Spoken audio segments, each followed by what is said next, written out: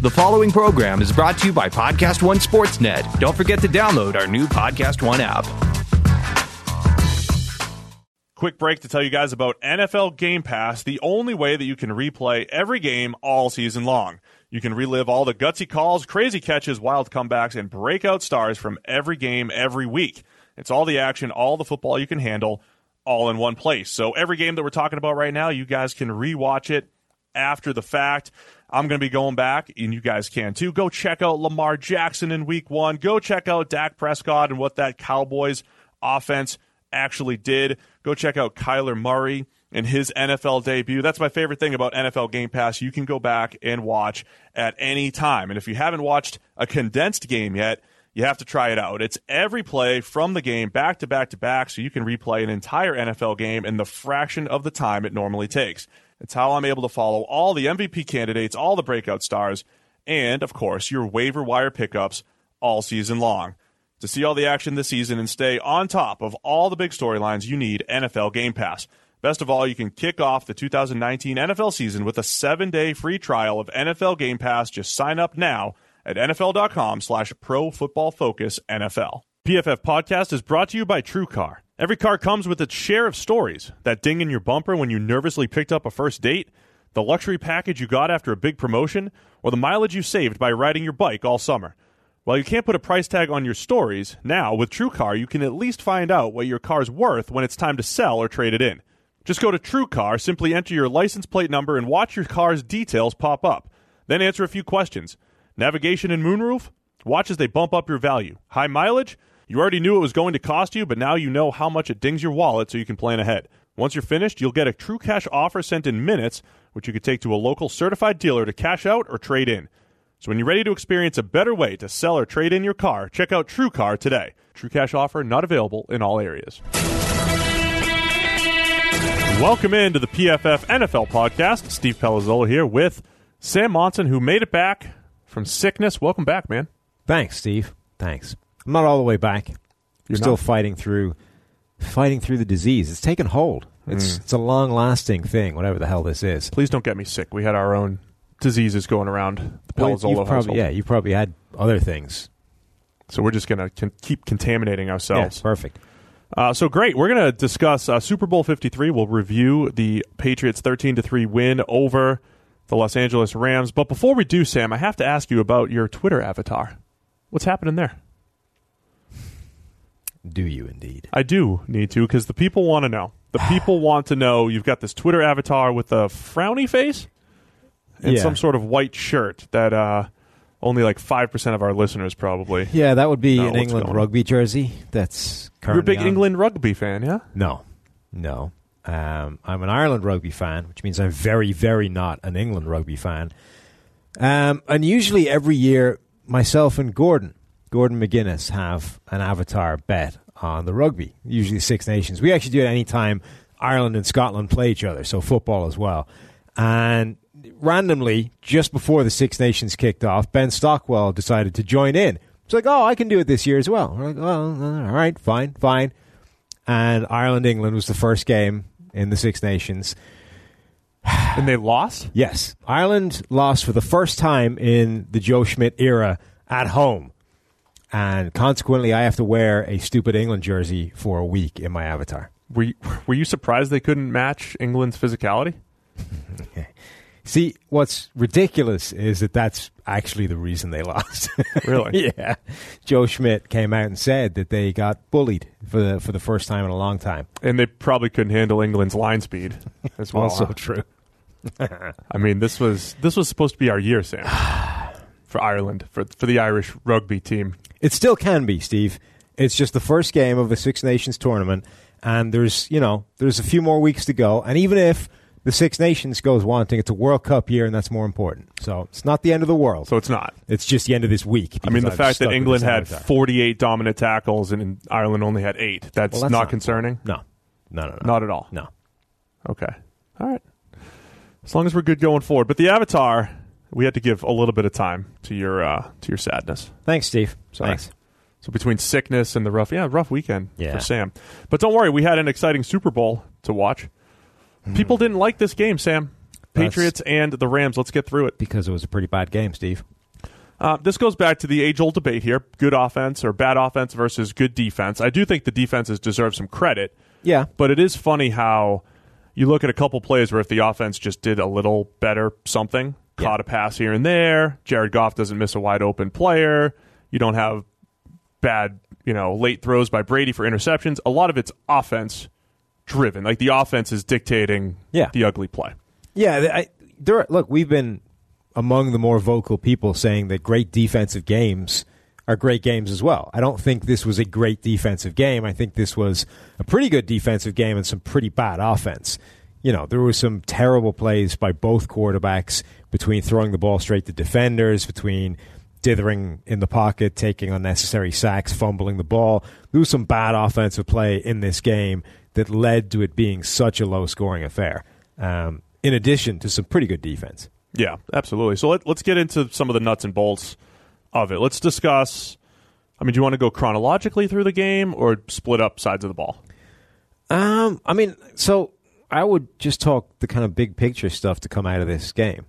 Like, the truest statement I think I've seen after the game was Sean McVay coming out and basically saying, I got out-coached, which I think is both impressively honest and incredibly accurate.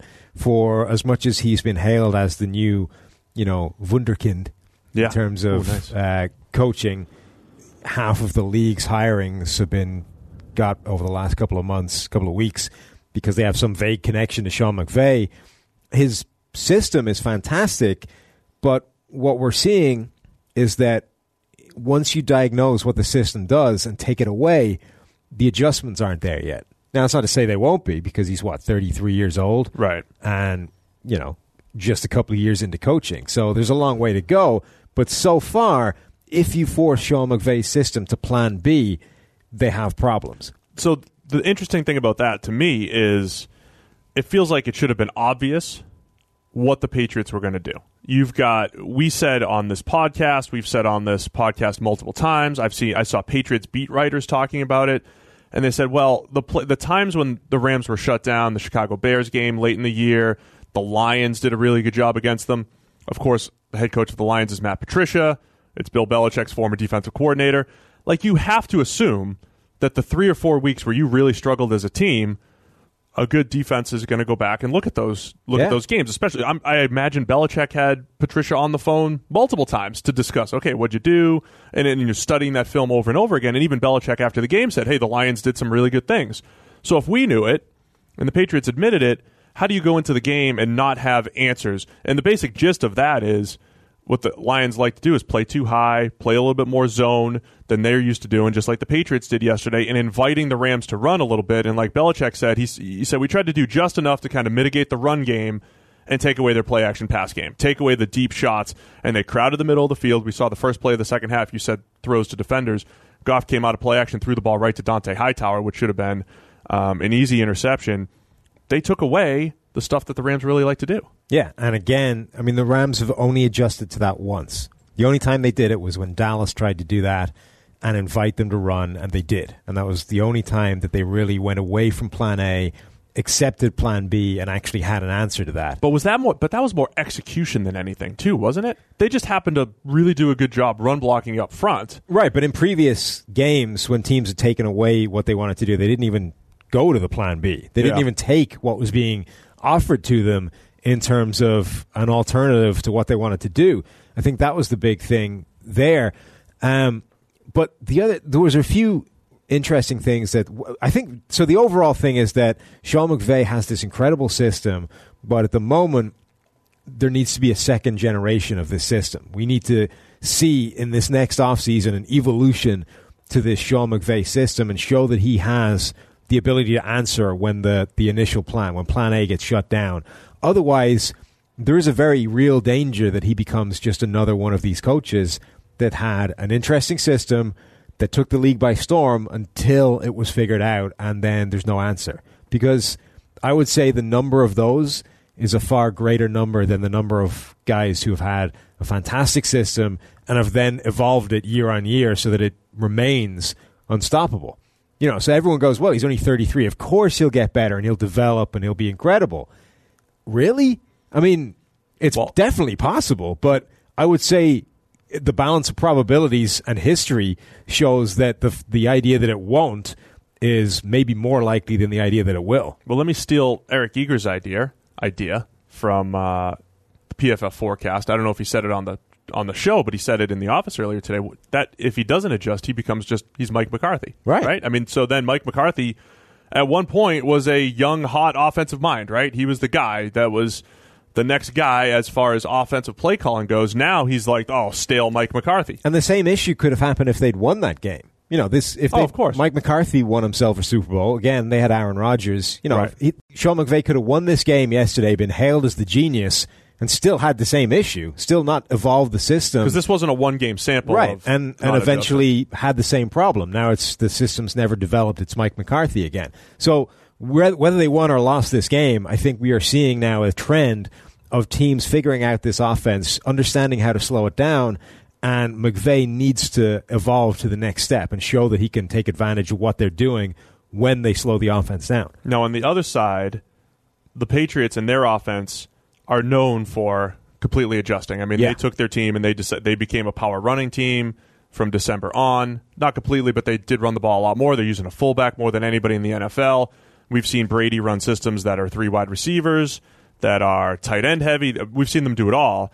And even within the game, that game-winning drive, we saw them completely adjust. This was one of the more interesting things when we dove into the PFF database. We said, how often does all this stuff happen? What they did, they went with what we call 22 personnel, Sam. What is that, Steve? That's 2 running backs, 2 tight ends, 1 wide receiver. Doesn't mean 22 players were on the field. No. Because that's illegal. As one YouTube Well, 22 total. 22 total, right. But 22 personnel for the offense. 2 running backs, 2 tight ends, and 1 receiver. And then they split them out wide. And that had only happened, stealing George's numbers now, which, again, he probably used on the forecast, with 13 times 13 pass plays the entire regular season where teams did that. And the Patriots did it on 3 straight plays. And I think it was really to find mismatches for Julian Edelman against linebackers. Because what happens is when you have tight ends and running backs come in, they go bigger, they have their base defense. But when you split them wide, what we said on the podcast last week is you're going to have Devlin out wide and a running back out wide with Talib and Peters and the cornerbacks on them, and that's kind of a waste, right? Yeah. And that's what the Patriots did, but it took them till the game-winning drive to kind of exploit that type of mismatch. So everyone, when you talk about the Patriots and this dynasty that they've built, it's not a dynasty, it's a dynasty. The legacy of where all the credit belongs in this whole relationship, whether it's Kraft, Belichick, Brady, Scarnecchia, there's a ton of credit to go around. Jimmy G. But what's really interesting is that I think the Patriots have hit on essentially the perfect system for today's NFL, but it's also the hardest one to replicate. What they do with their game plan-minded approach to games makes them so incredibly hard to beat when you get to these one-off encounters, right?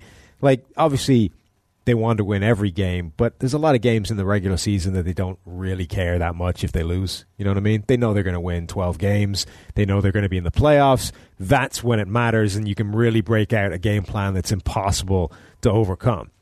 In the regular season, the second time you play the Dolphins, I mean, yeah, it would be nice to win, but who really cares, right? But what they do is they roll into these encounters with this completely fresh game plan, specifically tailored to take down the opposition, as opposed to taking your standard game plan and then, modifying it a little bit to try and win that way. Right. It's a completely different approach that I think is far more effective in these one-off games. And then the offensive system they run as well, this Erhardt-Perkins system, honestly, the more I think about it, the better, the more optimized this offense is for today's NFL as well. The way the league is developed into taking advantage of motion, taking advantage of personnel groupings. The reason that's important is, like you say, when you bring on a second tight end and a fullback, the defense will match that with bigger personnel. So they'll keep linebackers on the field. They won't bring in that nickelback. The nickelbacks are now playing 65, plus % of the snaps. You can get that guy off the field by breaking out the bigger personnel groupings, right? Right. And this Erhardt-Perkins system is so dynamic because you can run the same plays with different personnel groupings. That's the key. Yep. And all you have to do is just say, right, we're running 22, we can run the same plays, everybody knows what they're doing, it doesn't change anything. And it means that they're so much more dynamic on the move as well. So when, we criticize a lot coaches, they don't make these in-game adjustments. And part of the reason they don't is because it's not that simple. You can't just say, right, we need to do this to exploit what's happening on the field, because that involves changing a lot of things. Right. But when you have this kind of offense, you're changing far fewer things because it's set up to be able to handle that.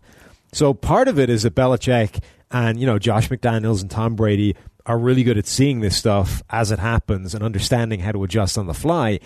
Another part of it is that the offense and the system is set up to make it easier to do that. So they can change in a way some of these other teams can't and make these adjustments in-game that other teams are just not capable of doing. And a big part of that is their ability to cross-train guys at all various positions. So all of their receivers know the assignments for every receiver position. They're not just the X or the Z or whatever they're calling them.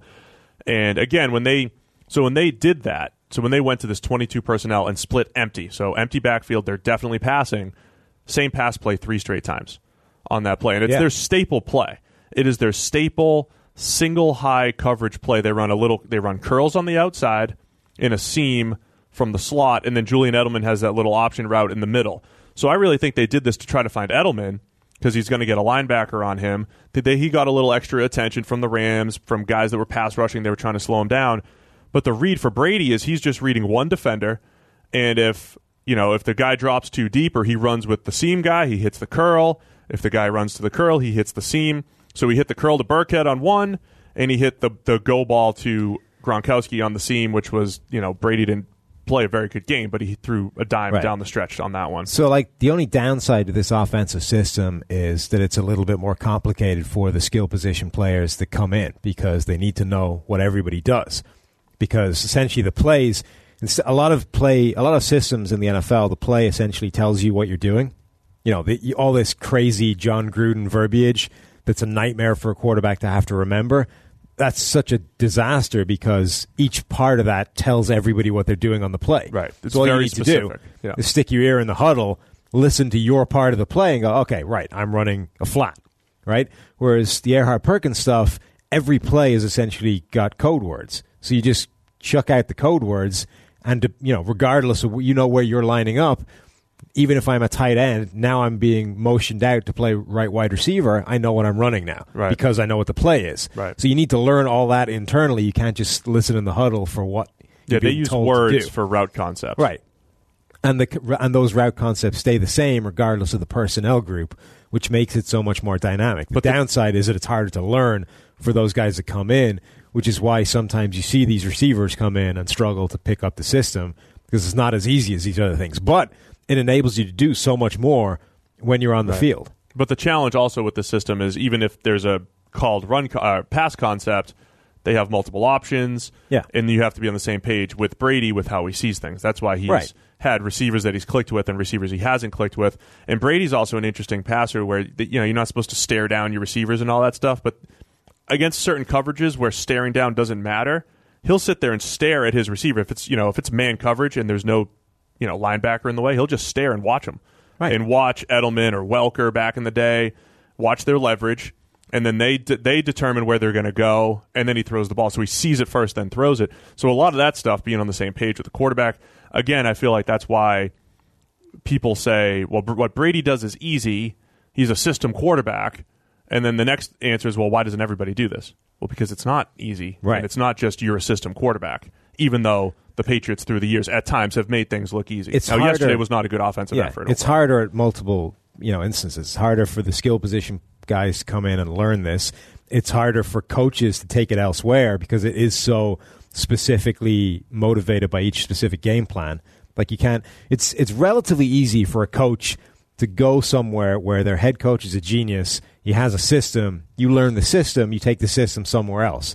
Right? It's relatively simple to just pick up a guy's playbook, take it with you, and teach it to other people. It's way harder to have a vague system and then every different game is a completely new game plan. How do you because at that point you're teaching critical thinking. You're teaching how the building blocks of this whole thing function, which means you need to actually have a complete understanding of that from the ground up to begin with. Right. And I don't know if that's ever progressed beyond Belichick.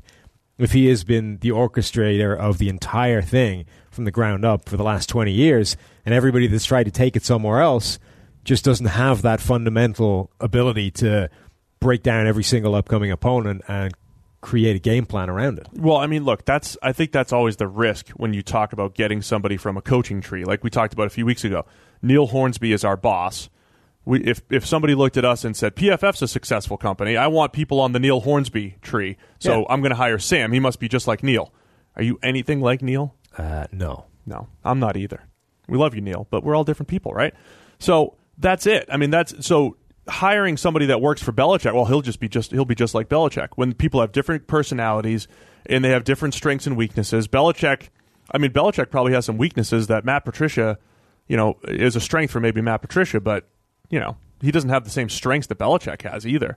And the whole thing with this McVay stuff, McVay's still very good. And part of this, being a 32-year-old first-year head coach and getting people older than you to buy in, that's a skill set in and of itself. And so just because a guy calls good football plays doesn't necessarily mean he's going to be good at everything else. Is incredible. I just think that we've reached a point now where he needs to evolve it. Oh, absolutely. Absolutely. It's not it would be nice if this developed. This needs to happen this offseason. Otherwise, they're actually going to have some problems. There was a couple points in the game, and I thought Tony Romo did do a good job of saying, all right, it's time for you guys to come out of your comfort zone. It's time for you to pass on first, do different things, right? And it felt like at the beginning of drives, they ran quick game one time. They ran quick game. That's 3-step drop, get the ball out of Goff's hands quickly, like 25 times all season. They did that one time to kind of start a drive. But then they kind of got back into their groove of doing what they do. They really did need to completely change what they were doing because the Patriots were taking away their staple plays, the play-action game. And everything the Patriots did to them worked. They did a couple of things. They ran a lot of this sort of 5-man pass rushing. Right. Typically there were like literally 5 guys at the line of scrimmage, and they all came. The other thing they did was a ton of stunts. And for some reason, the Rams' offensive line, which has been a strength throughout the year, was just getting its ass kicked against these stunts and twists and, guys changing their assigned rush gap. They just couldn't handle that at all the way through the game. And they kept dialing it up because it was such a tight game. Nobody was getting any kind of real offense going. Every time the Rams had a critical play, 3rd and 7, the Patriots would send this, run a twist, run a stunt, run some kind of gap exchange up front. The Rams' offensive line couldn't pick it up, and Goff was under pressure to try and get a pass away quicker than he wanted to, and couldn't make the play. So the stunts were a ton. If you count a 5-man rush as a blitz, the Patriots blitzed an absolute ton. In fact, the last 2 games were their 2 of their 3 highest blitz rate games of the year. On the season, the Patriots blitzed 32.5% of the time. Against the Rams, it was 48% of the time. So they basically blitzed an absolute ton. And it worked almost all the time. And then even when they dialed up something really ridiculous, like the cover 0 blitz. They only had a handful of those, but they were well-timed. Right. And the terrible interception that Goff threw to Gilmore, cover 0 blitz, the safety came down, an extra man, they couldn't pick it up. Goff was looking at the right-hand side of the field. It's single coverage, but against a guy with position and leverage, you should never put that ball in the air. But he didn't have anywhere to go because there was a free rusher. If there's one thing the Patriots have done on their Super Bowl runs, they did this against Atlanta when they got the fumble against Matt Ryan, dialing up the pressure at the right time. Pressure, the blitz, the heavy blitz pressure. So they got the Matt Ryan fumble a couple years ago to help spark that 28-3 comeback, and then yesterday, even though we said they blitzed a ton, the all-out blitz, like you said, they only had a handful of those, but the timing was right, and Goff threw basically an arm punt right to Stephon Gilmore. A couple things, too. With the Patriots linebackers, you talk about league trends and copycat league and all that stuff. The style of linebacker that the Patriots employ, you have Dante Hightower and Kyle Van Noy, both guys who played edge rusher. They were edge defenders at times in college and at various points in their NFL careers. That is very rare. So when you have a 3-4 outside linebacker, he's like a linebacker by name, but we know he's a pass rusher. He's not really a linebacker. Hightower and Van Noy are true linebackers, who have dabbled on the edge a little bit, which linebackers don't normally do. It's a whole different skill set, rushing the passer versus playing the run and playing coverage as a linebacker. But then, and they did this with Jamie Collins when he was there. So you have these guys who are linebacker edge hybrids. So when they blitz and they're lined up, even when they're just getting ahead of steam against a guard or taking on a running back one-on-one, it's such an advantage. And that's why they blitz these guys so much. And Hightower and Van Noy were all over the field yesterday. And they've always had those guys, going back to Teddy Bruschi. And he was a former edge in college. Right. Yeah. And this is part of this whole idea of you build a system, you build a team full of guys who can do multiple things, because you're going to need them on any given week to go from standard off-the-ball linebacker to you're playing basically edge rusher this game based on this game plan. And what the Rams did, again, is they got suckered into essentially accepting the game on the Patriots' terms. The Patriots are going to run up with this 5-man line. They're going to blitz you using these edge linebacker hybrids. And the way to combat that is to send all your guys out into pass patterns quickly and dump the ball over their heads, right? Get it out of your hands quickly into the space that those guys are vacating by rushing at you. Instead, what the Rams were doing was going max protect and keeping in tight ends, Higbee, Gerald Everett, Todd Gurley, who we know is not a great pass protector and not a great blitz pickup back, keeping him in to try and protect, to buy them enough time to get the deep dig to Robert Woods. They just went about it from the wrong direction to try and combat what the Patriots are doing. And, that's a big reason why Todd Gurley wasn't on the field every single play, because the Rams don't love Todd Gurley picking up the blitz, and all the running backs were doing in this game was picking up the blitz. So, Todd Gurley watch, the every 2-minute cast down to the sideline. Where is Todd Gurley? Update, guys, he is still not injured. For the third straight week, Todd Gurley is still healthy and not playing all that much. It's not that Todd Gurley was busted and dealing with, whatever. It's that they were forcing them to go do blitz pickup packages, and Todd Gurley's not the guy you want on the field for that. It felt like they were just lost her name. What's her name on the sideline? Tracy Wolfson. Tracy Wolfson. She felt like she was trying to justify her report. Her report was Todd Gurley is going to be the bell cow. Right. I saw other reports that said, oh, yeah, it's going to be the same thing we saw. It's going to be split carries and all that stuff, which made sense to me. I don't think you need to make Todd Gurley the bell cow in that game.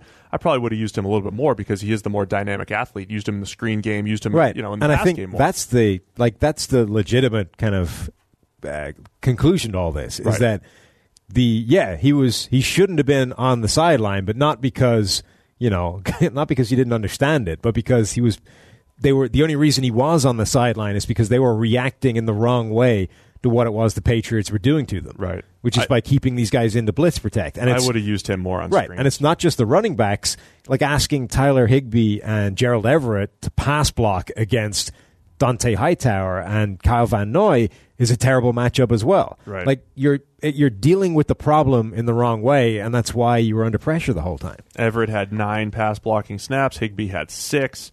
A couple wide receivers even had some. C.J. Anderson had 5. Todd Gurley had 6. So yeah, you're kind of playing into the Patriots' hands exactly at that point. As far as key plays go in the game, because it was 13-3. There's no bigger key play than Jared Goff missing the busted coverage touchdown. Oh, I agree. So I think that looked like I don't know if it was Deron Harmon, but one of the safeties on the left side of the offense blew a coverage. Jason McCourty comes from the opposite side of the field. Incredible play by him. It was really an incredible play. We're not talking about the play if Goff hits Cooks a little bit sooner, but just to get into that part of the field, it's actually one of my favorite plays in football. When you have a guy who essentially has like a deep zone and he makes a play that he's kind of supposed to be seeing it, but never does. But he doesn't always. It's like that. It's like the linebacker making the play on the deep cover 3 crosser. In theory, it's your guy, but you never make that play. Never made, right. The backside corner coming across to get something deep that doesn't end up all the way in his side of the field. Well, because it's really like a free safety type of skill set. Right. You have to take a perfect angle. Well, it's exactly what it is. You're supposed to essentially replace the free safety on your side, and it never happens. Like that guy, maybe vaguely in the area, but he's never actually making that play. So fantastic play by McCourty, and this is, like we talked about, the dynamic of great defense versus bad offense.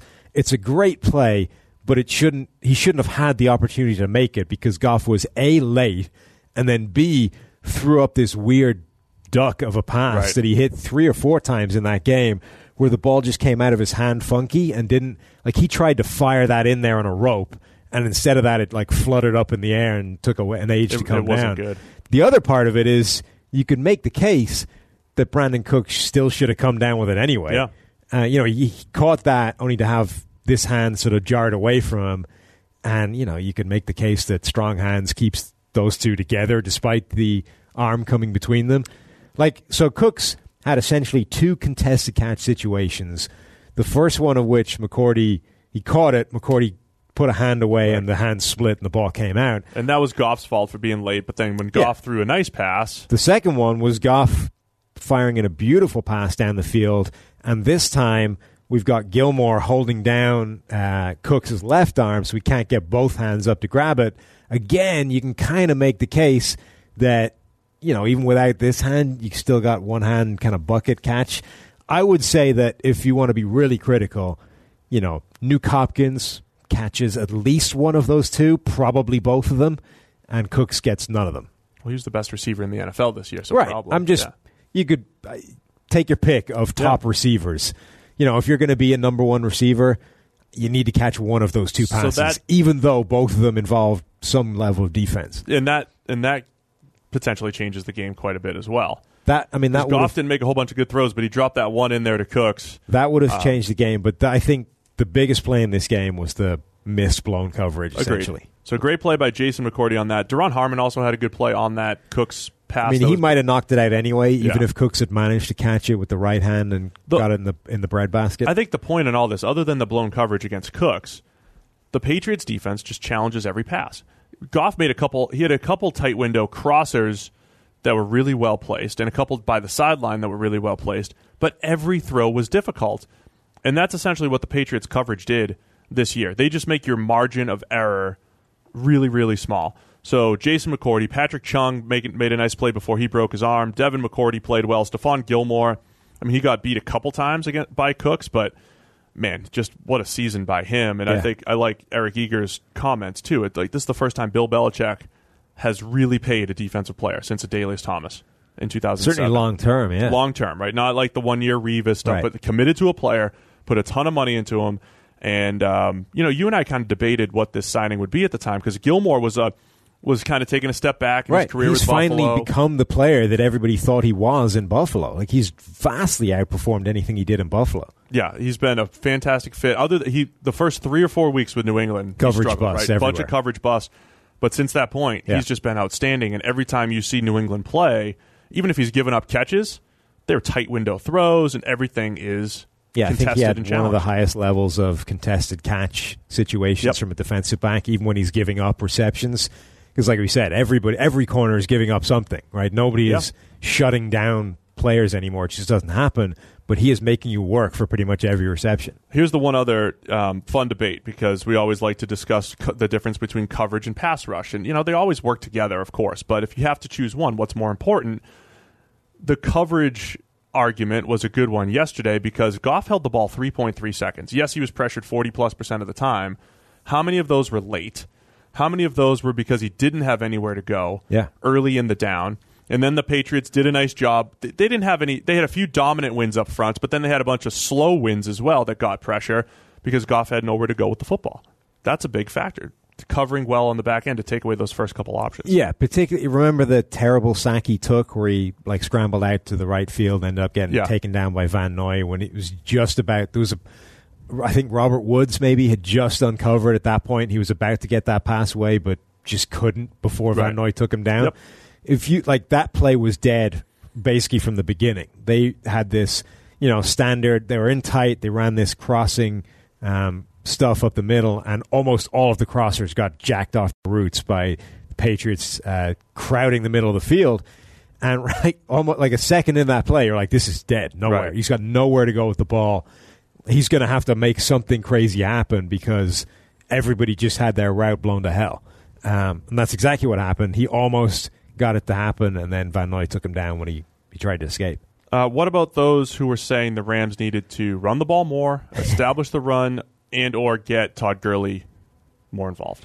Well, we covered the Gurley thing, right? I think the argument that Todd Gurley needed to be more involved, I think, is fair, but not as a ball carrier. Like, he needed to be more involved by getting him the ball on screens, on getting it over the heads of the guys that were rushing and making him a viable receiving threat, not the guy trying to stick his face in Hightower's way. I would have targeted him a bunch. I mean, early in the year, you saw him on wheel routes quite a bit. The Anthony Barr game, right? He just kept getting isolated on Anthony Barr, and his speed was too much for him. That's where I would be using Gurley. But even if you're just leaving him in the backfield and saying, right, instead of throwing your face at, Kyle Van Noy, at Hightower, at whoever's rushing at you, just sneak by him. I'll dump the ball over his head. Yeah. Like, that's what they needed to do with Gurley, with Higbee, with Everett as well. Just don't use those guys as pass blockers. Use them as receiving threats. He had one target in the game. Yeah. Like, forget about the carries. 1 yard. Right. He had one target. So, stealing George's numbers here. Rams on first and second down in the Super Bowl. 3.7 yards per run. 6.1 yards per pass.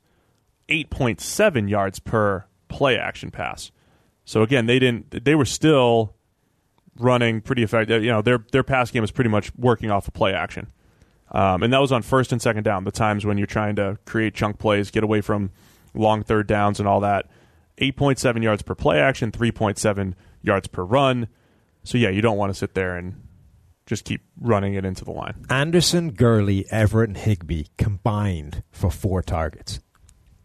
Not what I expected. No, I mean that in a nutshell is what went wrong with this game plan from the Rams' point of view. Because the Patriots have had good play from their corners this year. They got suckered into keeping those guys at home and not using them as matchup problems. The Patriots were able to, without trying to cover them, take away those guys as receiving threats. Like that's the biggest part of this whole game plan. Is that they've done this before. It's another part of this whole game plan specific thing, is they're really good at making you take away the thing they want to take away. Not even themselves. So they're very good at that as well. But the way they went out and took away Tyreek Hill by double teaming him, right? But they've in the past taken away Von Miller by making you keep him off the field. Right, we're going to go with things that keep you in base defense, which was keeping him away as a pass rusher back in the days where he was playing off the ball linebacker coverage and stuff. Yep. Right, so they're also really good at basically suckering you into doing the thing that they want you to do. So this goes back to the balance argument, because everybody's like, well, the Patriots started to go with the power run game down the stretch, which they did. I mean, they ran the ball a ton. They ran a lot of two-back stuff, and they ran out the clock behind that pretty strong run game. Couple plays that were unbelievably blocked. But it's more, that's balance on offense. It's the ability to go to 21 personnel and run the ball. It's the ability to go to empty down the stretch for the game-winning drive. Because as much as the run game matters, Brady having like 70 passing yards on the game-winning drive, that's the most important thing, is having drives like that through the pass game, but then having the ability to run out the clock when you need to, having the ability to throw deep when you need to, throw short when you need to, and adjust to whatever the defense is throwing at you. Yeah, I think that's definitely true. The other thing that is coming out of this game, it appears that Jared Goff is the designated scapegoat for this general collapse by the Rams. How much blame does he deserve? I mean, he wasn't good. Him and Brady were both not good. They were both bad in this game, right? Brady threw the ball to a defender. Brady took a terrible sack and fumbled the ball away. He missed a couple of players. He made some big throws as well, but Brady was not good. Goff threw the ball to Hightower. I understand why he did it in the play. If you watch the play, Hightower was going with the first crossing route, and Goff thought he would continue going with him, but instead he was watching. Right. It's not like he threw one right to Hightower that was dropped. Threw and to then Hightower. He had the panic throw to Gilmore. Missed the busted coverage. Was late on that. Had a few wobbly passes. Took a bad sack. There's a bunch of bad plays in there as well, but he did throw a dime to Cooks that should have been caught. Made a couple of other big plays in there on sidelines as well. So Goff was bad, but A, under pressure a ton. B, receivers taking off their routes almost all the time.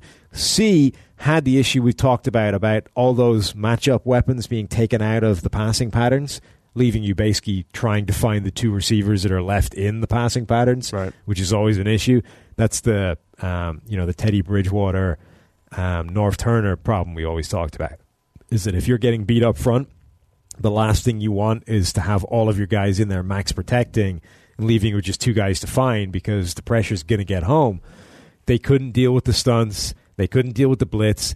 So, I mean, Goff was not good, but I think Sean McVay is accurate when he says the biggest problem was that he got out-coached, not that the quarterback sucks.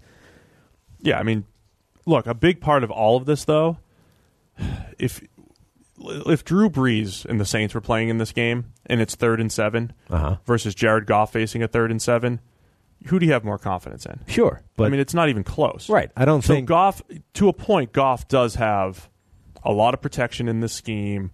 A lot of it's based off of play action. And when the easy plays, when the staple plays aren't there, do you trust him to just drop back and chuck it around the field and go win the game for you? I don't think he's at that level yet. No, but how many are?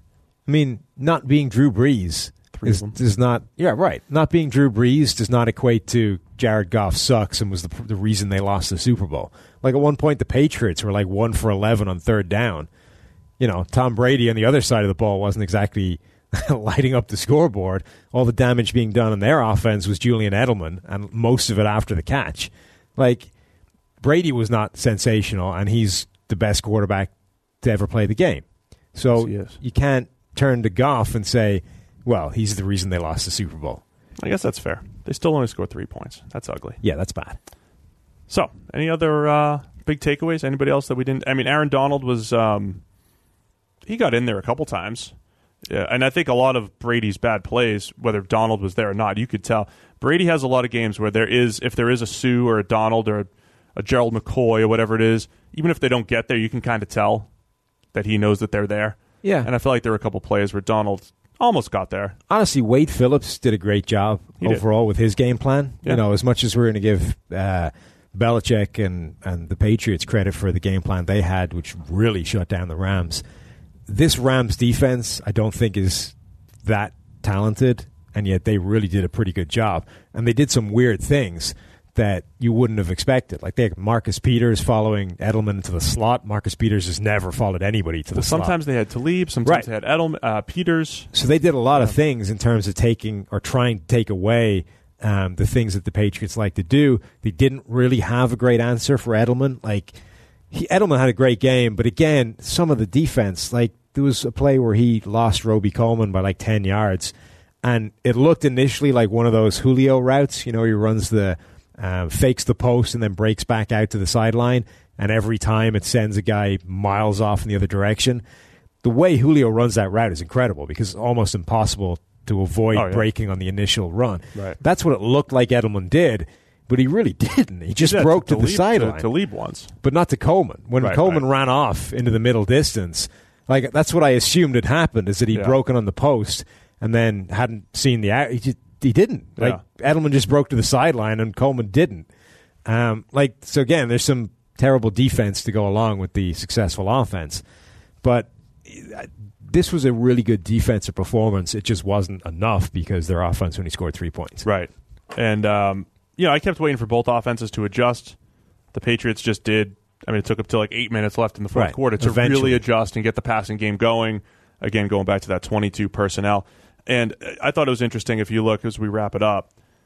Brady against the blitz, they only blitzed him 10 times. And again, we're calling the blitz, if you bring that fifth rusher, they blitzed 3 straight times when the Patriots ran that empty 22 personnel. I wonder if this was the whole... We really need to find out what they were thinking, right? Why the Patriots went to this 22 personnel to go empty. This is what if I was saying. If it was just to get them into base, and also saying if we go empty, we know they're going to blitz, and that's actually to our advantage, taking defenders out. This is what I was saying to you in the office, that, the behind the scenes, if you like, everybody's wearing a mic in the Super Bowl, endless NFL Films material. And last year what we got was, Nick Foles going to the sideline, we run Philly? Like 2 seconds, let's just run it. And then out we go. We play, right? We got a minute video. Isn't this amazing? Like, I mean, how did you think that went? Like, this, there's not a whole other layer of complexity behind that. I would love to find out what the thinking was behind the Patriots breaking out a formation that they basically used, that was used in the league a handful of times in the entire season, and then running the same exact play 3 straight times in that formation. all of which were successful, all of which were completed passes. And that part's not which surprising. set up a winning touchdown. The plays that they ran is not surprising because it's their staple play that truly you could play it 3 different ways, and they have an answer for all those different ways. That's why they ran it. But it is still unusual. But the personnel grouping. Right. I would love to hear a behind-the-scenes mic'd-up thing of how that was arrived at. We'll have to We're going to break out this formation. We're going to split everybody wide. What is it forcing the Rams to do? Why do we like it? And why are we going to run the same play 3 straight times off it? We'll have to find... so if NFL Films people are listening, that's what I want out of this. Don't give me any crappy call behind Philly or whatever. I want to hear how this happened. Can we just go... We can go interview McDaniels somewhere. I'm sure he'll be willing. He'd be willing to talk. Yeah? Don't you think? We'll have him on the podcast. Okay. Maybe we'll see what we could do with the Combine. Maybe we could do that. Right. Try to pull that off. We're going to cut off PFF data from you guys unless you tell us what went down here. Definitely. Patriots PFF client winning the Super Bowl. Congratulations to PFF client, the New England Patriots. Yeah, all 32 teams. It's all PFF. When are we getting our rings? I don't know. I feel like we certainly deserve one at this point, don't we? Right. We won. Did we win last year? I can't say. We can't say what we did last year. This is the first year we've had all 32. Officially, yeah. Yeah. So this is the first year we can officially say that we've won a Super Bowl ring. No. We can. The Giants. The Giants. They broke cover before. They did. So we have a couple rings from the Giants. One ring from the Giants. One ring from the Giants. And some other rings that we can't talk about. Right. Now an official ring from the Patriots and an indeterminate amount in between. That's right. Because we can't reveal. Yeah. Can't reveal things. The podcast's been fun this year, man. We've done some fun previews and recaps. It's off-season mode. So if you guys have been listening, we're going to have Mike here doing more of the draft stuff. Sam, you and I will still be here probably once a week talking free agency, talking off-season team building, all of the general NFL news, anything as we look forward real quickly into free agency that interests you, that is going to be like, what are the big storylines as we head into the offseason here? It's a really good year if you need defensive line help in free agency. Yeah. If you need anything else, you're screwed. Safeties, too. It's probably edge and safeties. Safeties, yeah. That's it. Anything else, no. I think there are some intriguing receivers, but only at the top. You know, that's about it. Yeah. Like a Tyrell Williams and a Golden Tate, but nothing. Right, but nobody's coming in and solving your number one receiver. No, I agree. But I think this is the key to team building here is finding pieces. Right, this free agency is going to be a bunch of pieces. I think there is something to be said of we have an issue at a particular spot, particularly teams that have swung and missed a couple of times in the draft. We'll just fix this in free agency, then we'll move on to other things. You can do that with edge rusher, depending on how many of them actually hit the open market as opposed to hit the franchise tag, etc. You're not doing that at most other positions this year. Agreed. Like the idea that even if they have the money, the Vikings can go and fix their offensive line in free agency, no, not happening. They're not there. I think where it always does get interesting though is you get a few guys released that you're not that are surprising, but they're probably released for a reason, big cap money, or they're declining. So that'll throw a curveball. And then I think the NFL's starting to get a little bit more aggressive as far as player-for-player trades and all that stuff. So I think that is something teams could definitely explore. But we'll be here to discuss all of that. Anything else as we put a bow on the 2018 NFL season? And obviously the number of them that are going to get franchise tagged changes everything. Yeah. I mean, we're eyeballing that for, DeMarcus Lawrence again, Dee Ford. Even though Lawrence has already been tagged last year. You do it again, jacking up the money. Oh, you can, yeah, but it's going to jack up the cost a lot. The other thing is what the Patriots do with Trey Flowers. It's going to be interesting to see how many guys sign between now and the opening of free agency. That's true, too, right? Yeah. Because it happens every single year that anybody signing now is out of their minds, right? Because the offer almost certainly isn't disappearing if you hit the open market, and the chance of somebody else throwing more money at you is massive. And the open market gets crazier and crazier every year. And you have teams that have $60, $70 million of salary cap. If nothing else, you've got to be getting yourself a better deal at home, right? Yeah. Signing now, knowing that you're about to hit the open market, is absolutely insane. Maybe there's a comfort level. Sure, but like I say, the deal isn't disappearing, right? Yeah. If they want to give you the deal now, that's still going to happen in a month's time when free agency kicks off. Only now you'll know that the Jets will offer you $10 million a year more. So why would you sign it now? Kirk turned it down. Well, all right, guys, that'll do it for us today. We've got a ton of free agent content, draft content over at ProFootballFocus.com and on the YouTube channel. Please be sure to check that out. All of our free agent rankings are leaking out over the last couple weeks. I'll be back. Yeah, leaking out, man. I mean, that's not the metaphor I'd go for, but what would you say? They're actually just out there. They're not even leaking. I haven't considered it, but I wouldn't have used leaking out. Think about it for next week. So next week we'll have, what do you think? You and I will do Mondays. Okay. And then Renner and I will do Thursdays for the draft. Well, next Monday I won't have this stupid avatar anymore, so it's perfect. Oh, I can't wait. So when does Ireland play again? Well, the downside is next week. The downside is that I might have a different stupid avatar next week. If they manage to lose to Scotland next week, then I'm going to be stuck with whatever Gordon You gives didn't even me. give me a heads up on the game to watch it on ESPN Plus or anything. I want to watch. Wasn't on ESPN Plus. I can't even watch it? NBC Sports Gold. Oh. All right, well, everybody watch the Irish rugby next week and root against Sam against Scotland. No, not against me. Root for me. I'm rooting for you. I'm an Ireland fan now, but it's, you know. Look, we needed a reality check before the World Cup, Steve. This is embarrassing. This was supposed to be our time. It still is our time. We just needed to come back down to earth, stop getting carried away, and knuckle down and really, kick on from now. All right, I'm going to do my research so I have some good takes for next week as well. Okay. So you and I will be back on Mondays, and then this Thursday I'll be with Mike Renner. We'll talk about all the NFL draft news. This week we'll talk about his mock draft. It's on Pro Football Focus this week on Tuesday. So that's what we'll do. We'll see you guys again on Thursday. Thanks to everybody for a great 2018 season.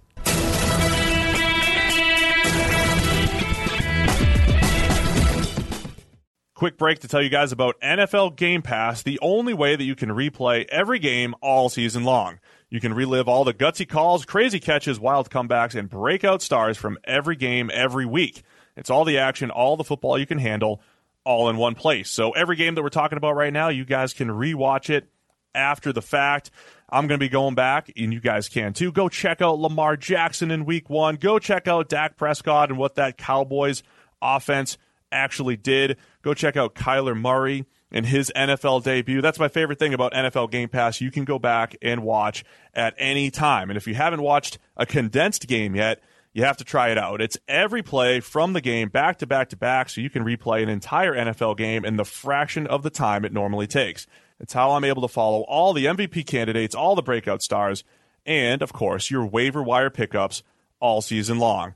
To see all the action this season and stay on top of all the big storylines, you need NFL Game Pass. Best of all, you can kick off the 2019 NFL season with a 7-day free trial of NFL Game Pass. Just sign up now at NFL.com/ProFootballFocusNFL.